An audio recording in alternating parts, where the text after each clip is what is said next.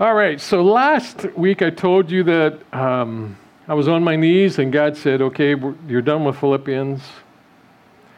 And so we were done with Philippians last week. This week I'm on my knees going, okay, God, now what? And so a lot of ideas, a lot of thoughts.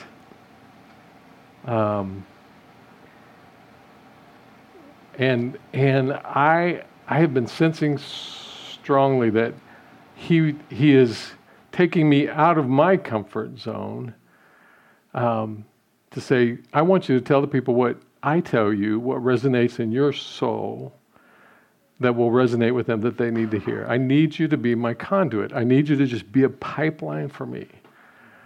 And say, okay, God, I'm willing to do that. And so he said, here's a test. Does God ever do this with you? So here's a test.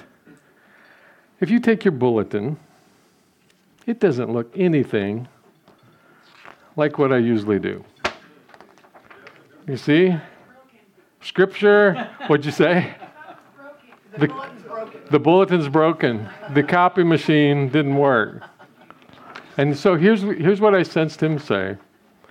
And I truly, so this is an example of what God doesn't, because he has to move us out of our comfort zones in order for us to be fully surrendered to him.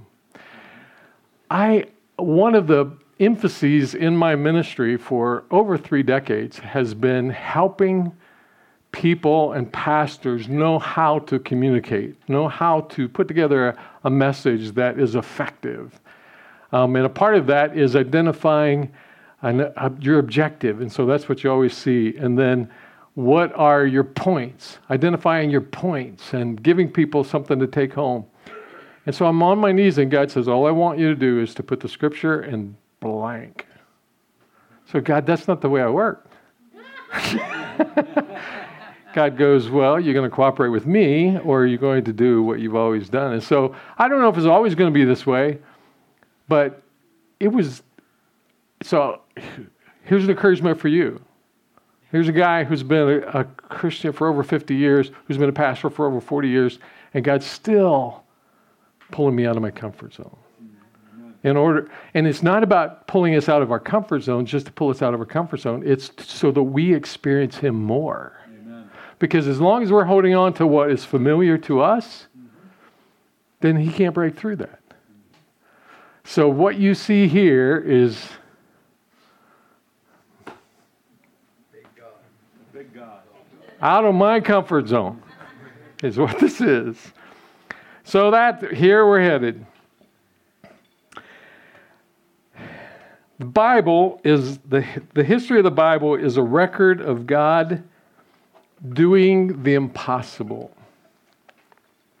From Genesis 1:1 to Revelation 22:21, what we have is a history of God doing the impossible by forcing people to be in impossible situations and inviting them to come along with him to see how he's bigger. That is the history of the Bible. Event after event, moment after moment. It is God, because that's how God shows up, in the impossible moments. So what we read over and over again is people being invited to join God into impossible situations to experience him. It's still the same with us. How stupid is it for us to get caught up in our own situations and get worried about it and frustrated about it when we can look into the Bible and see time after time after time after time after time after time when people were in an impossible situation and when they were able to humble themselves and surrender to God, God showed up. We really have to develop this attitude whenever we face something difficult, not just seeing it as an opportunity, but seeing it as a plethora of possibilities to experience God and for him to be honored, for him to be glorified.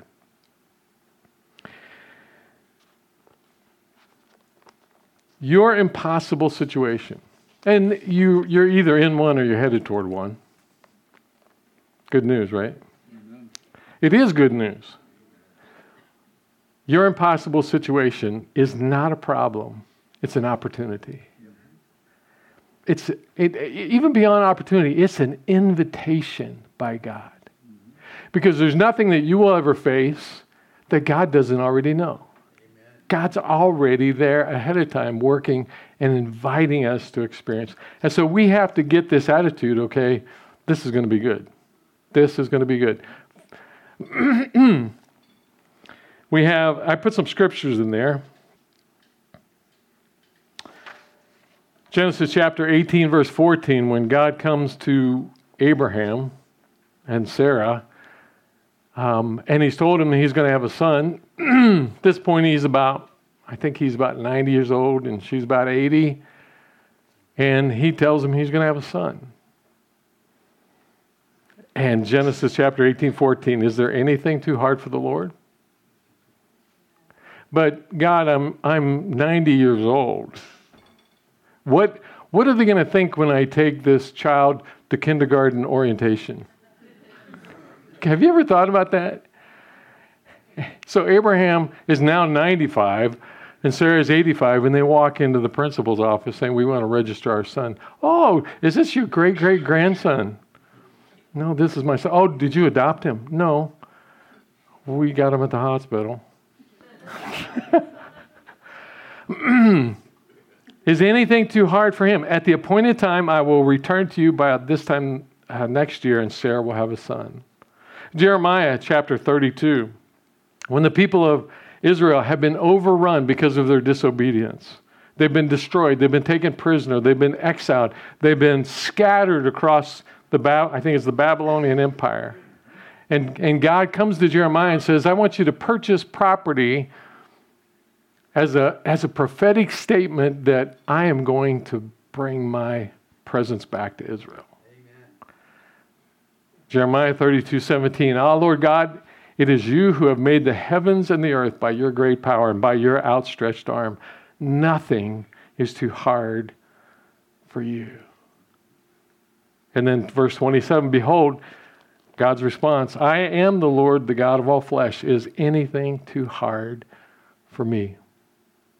Fast forward a number of centuries, and you have an angel showing up to a teenage girl. And he announces that she's going to carry the Son of God in her womb.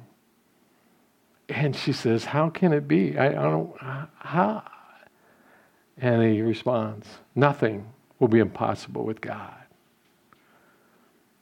And then that baby becomes Jesus, the Son of God, grows up, and during his ministry, when the disciples are listening to him teach, and Jesus says it's hard to enter the kingdom of God. It's especially hard for rich people. It's like a camel going through the eye of a needle. And they're all aghast. And they say, well, if people who it appears are following God have a difficult time making, how in the world can anybody make it into heaven? And Jesus replies, he looked at them and said, with man, this is impossible. But with God, all things are possible. The history of the Bible is time after time after time after time of impossible situations. And not just God doing the impossible, but inviting people to experience him doing the impossible so that they see how big God is. He receives glory. He receives honor and glory in the unseen. The devil gets kicked in the teeth, and people are brought to God. It's possible that the very situation that we think will drown us, will destroy us, is what God needs to bring us through in order for his will to be accomplished and other people to see Christ. It's possible that the very situation that we think is overwhelming is what these kids in our congregation need to see us face and overcome, for them to walk away and say, if that's who God is, that's who I want to follow. Nothing is impossible with God. We look at our world today, and does it ever, in my mind, I go, that's impossible. That's crazy. That's how in the world. Nothing is impossible with God. And that's why I say, let's pray for spiritual awakening and revival, because God is bigger. God is bigger. And He's inviting us to join Him. How do we do that? Which brings us to our next scripture. In 2 Chronicles chapter 20, beginning with verse 1.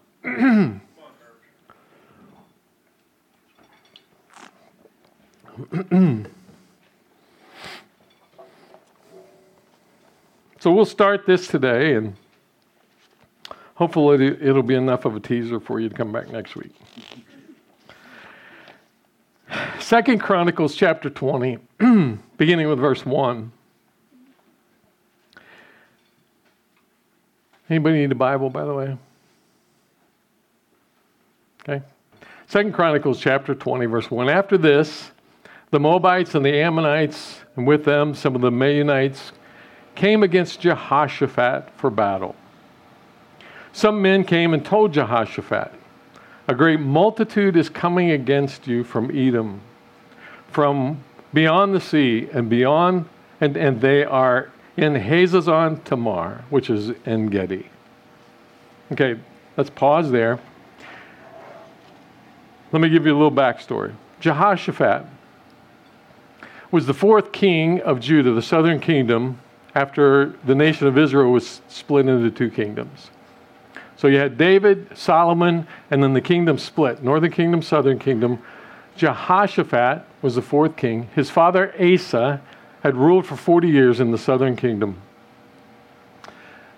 was a good king. Jehoshaphat comes on the scene. He's a good king. And that's not a minor detail, because most of the kings in the northern kingdom of Israel were bad kings. They chased after idols. They turned their back on God, chased after idols. A lot of the kings in the southern king did the same thing. But we find Jehoshaphat was a good king. He's now facing an impossible situation, because as we're going to see in this chapter, there are hordes of people. There's such a multitude of military armies coming after him that there's no way Judah can ever defeat them. But there's a backstory. If you go back to 2 Chronicles chapter 18, you discover that early in Jehoshaphat's reign, he goes to the northern kingdom and he talks to Ahab, who's a bad king. And Ahab, invites him to attack some of the other kingdoms and reclaim territory. We don't know why, but Jehoshaphat gets caught up in that. He was a good king listening to a bad king. And I think part of it was because he wanted to please Ahab. Let's pause right there. Do you ever do things because you don't want people to be unhappy with you? Do you ever do anything because you're afraid of criticism or rejection, fearing that it may not go well? I think that's what Jehoshaphat got caught up into. He was early. Ahab had been king for a while. Their fathers had always been at each other. So now here's an opportunity for the two kingdoms to work together. And so in the midst of all of that, Jehoshaphat, being a good king, says, let's call on the prophets. And let's ask them, should we attack? So Ahab says, okay, I've got a whole bunch of prophets. He calls them in and they all go, oh, yeah, king, go for it. And Jehoshaphat looks at these and he realizes they're false prophets. These aren't even God's people. And so he says, isn't there a real prophet around here? And Ahab, which should have been a red flag. Yeah, I've got one, Micaiah, but he always says things I don't want to hear. So I don't call him in. So Jehoshaphat says, we'll call him in. I want to hear what he has to say. So Micaiah comes in, and Ahab says, okay, tell us. And Micaiah goes, yeah, go ahead, you'll be successful. And even King Ahab can see through him because he's being sarcastic.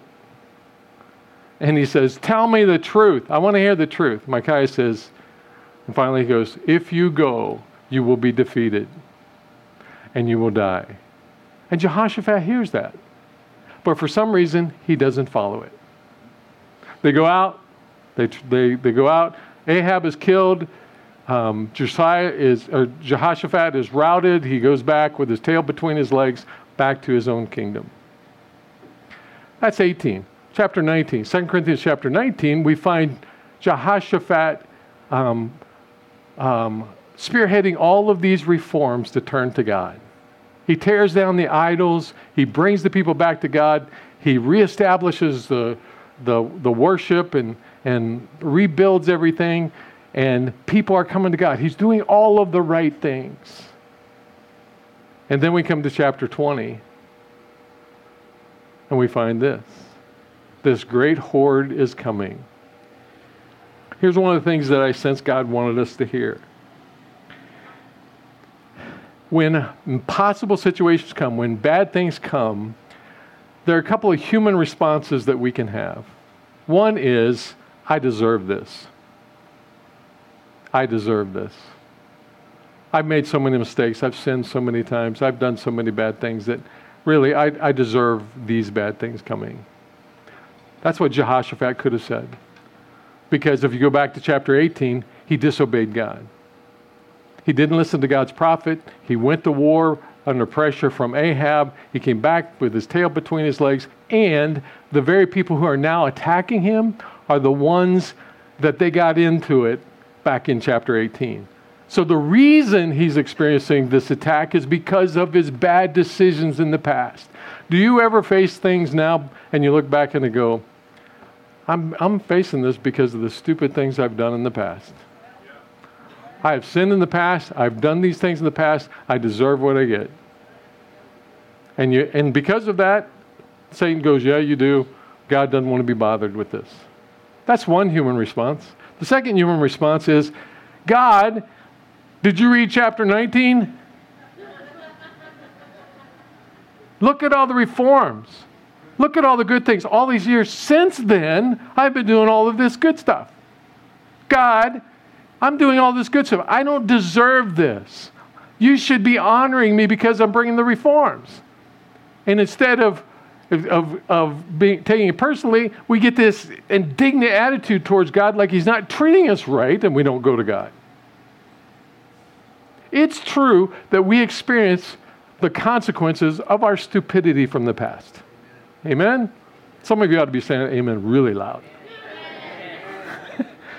Our sins and our stupidity, our bad decisions from the past lead to difficulties and impossible situations. What is the answer? The answer is one. If you're writing things down, I didn't put it there. I gave you plenty of space to write. Go to God no matter what. If it's because of your own stupidity, go to God. If it's because you've been doing all of this good stuff and go to God anyway. Go to God. Now, what we see in Jehoshaphat that is different from Ahab is Jehoshaphat was not living a rebellious lifestyle. He was making stupid mistakes, making bad decisions. There's a difference.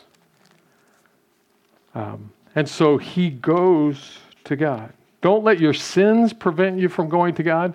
Don't let the good things that you think God ought to be honoring for you keep you from going to God. What if this situation is something that God has allowed, this impossible situation? Now, remember in the first couple of verses, what we've seen is there's all of these armies from various different nations coming to destroy Jehoshaphat and Judah. It's an impossible situation. Do you hear me? It's impossible. there's no way Jehoshaphat gets out of this. None. No possibility. What if God is allowing this impossible situation because Jehoshaphat is ruling as a good king? What if it's not punishment or consequences, but it's invitation to experience something phenomenal? What if the next impossible situation you face is not because of bad things happening, it's because God is giving you the invitation to experience the impossible? Just recently, there's this cold thing going around. Anybody else sneezing and coughing? And so recently I was, feeling like, I think I'm going to catch this, and I don't want to get sick. And I sensed the Holy Spirit arrest me saying, what if you got a few sniffles and colds because I'm preventing you from getting any sicker? You're whining about, worried about being sick. What if I'm already covering this? Different perspective, isn't it? What if Jehoshaphat has been given a gift? I think that's the situation. What if it's not about problems, but God trusting Jehoshaphat? What if what you're facing is not about a problem, but God is actually trusting you to go to Him so that you experience the impossible? That changes everything, doesn't it? Doesn't make it any easier, but it gives us His perspective. Verse 3. We'll just touch on this and then we'll pick it up next week. Jehoshaphat was afraid. Good response. Right? Admit you're afraid and let that drive you to God. He was afraid and he set his face to seek the Lord. Fear's good when it drives us to the arms of God. And proclaimed a fast throughout all Judah, and Judah assembled to seek help from the Lord. From all the cities of Judah, they came to seek the Lord. When we're facing an impossible situation, he gives us the model. Recognize it for what it is and admit that there's fear. And then you go to God in all seriousness. He set his face to seek the Lord. Not just to say this nice little prayer, God, we got problems. It's to seek the Lord. And he not only he, but he proclaimed for all the entire nation to fast. And they began to come from all over the country, coming to Jerusalem, because that's where the temple was. They turned to seek the Lord. The maturity in Jehoshaphat, I think, came from the debacle in chapter 18 and what he learned in chapter 19. There's this maturity of saying, okay, I learned from my mistake. I learned from my mistake. Now, don't let the devil beat you up from the mistakes that you've made, because that's how you gain maturity. Don't make the same stupid mistake over and over again. That's the problem. Learn from the mistakes and go forward. Because God puts us into situations where He knows that it's too much for us and we fall on our faces. That's the history of the disciples. The way to become wise, or the way to be wise, is to make good decisions. The way to learn how to make good decisions is by making bad decisions and learning from them. Yep. So when you make the next bad decision, say, oh, okay, well, we learned that lesson. Let's go forward. So Jehoshaphat, verse 5, stood before the assembly of Judah and Jerusalem in the house of the Lord before the court and said, O God, God of our fathers, are you not the God in heaven? You rule over all the kingdoms of the nations. In your hand are power and might, so that none is able to withstand you. Did you not, our God, drive out the inhabitants of this land before your people Israel and give it forever to the descendants of Abraham, your friend? And they have lived in it and have built for you in it a sanctuary for your name. He goes to he recognizes his fear. He's learned from his failures. He goes to God, proclaims the fast, and then instead of whining, you see what he does? He praises God. God, I recognize who you are. You are the God of all gods. You are the God that has done incredible works. You are the God who gave us this land. You are the God who allowed this sanctuary to be built. You are the God who offered to hear us anytime. He looked up to God. When you're facing impossible situations, the absolute key is to be able to take that situation and lay it alongside God. Just what I said during prayer is when you lay it at his feet and then you look up and you realize the enormity of who he is, then you can go forward.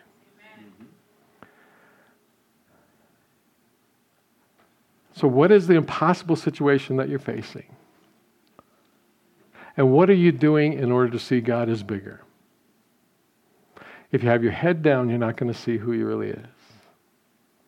But if you look up, you'll see how big he is.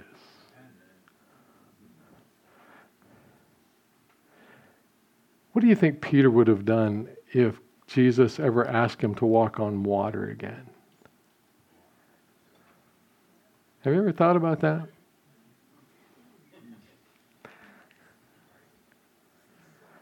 I think he would have walked with abandon because he learned his lesson. And here's the lesson. Eyes on me. Eyes on me. Eyes on me.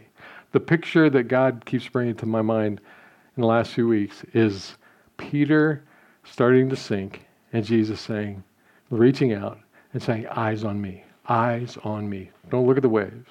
Don't look at the wind. Don't listen to the wind. Don't listen to the other 11 back there trying to throw you a life jacket. Eyes on me. Would you bow your heads? How is God telling you to put your eyes on him? It's the key. Of all the things that we've talked about today, it's the key. To seeing the enormity of him, to seeing past the impossibility, to experience what he has. How's he telling you? Eyes on me. Eyes on me. The difficulty that you're facing in relationships. Eyes on me. The difficult of circumstances. Eyes on me. Finances. Eyes on me. The enormity of your job. Eyes on me.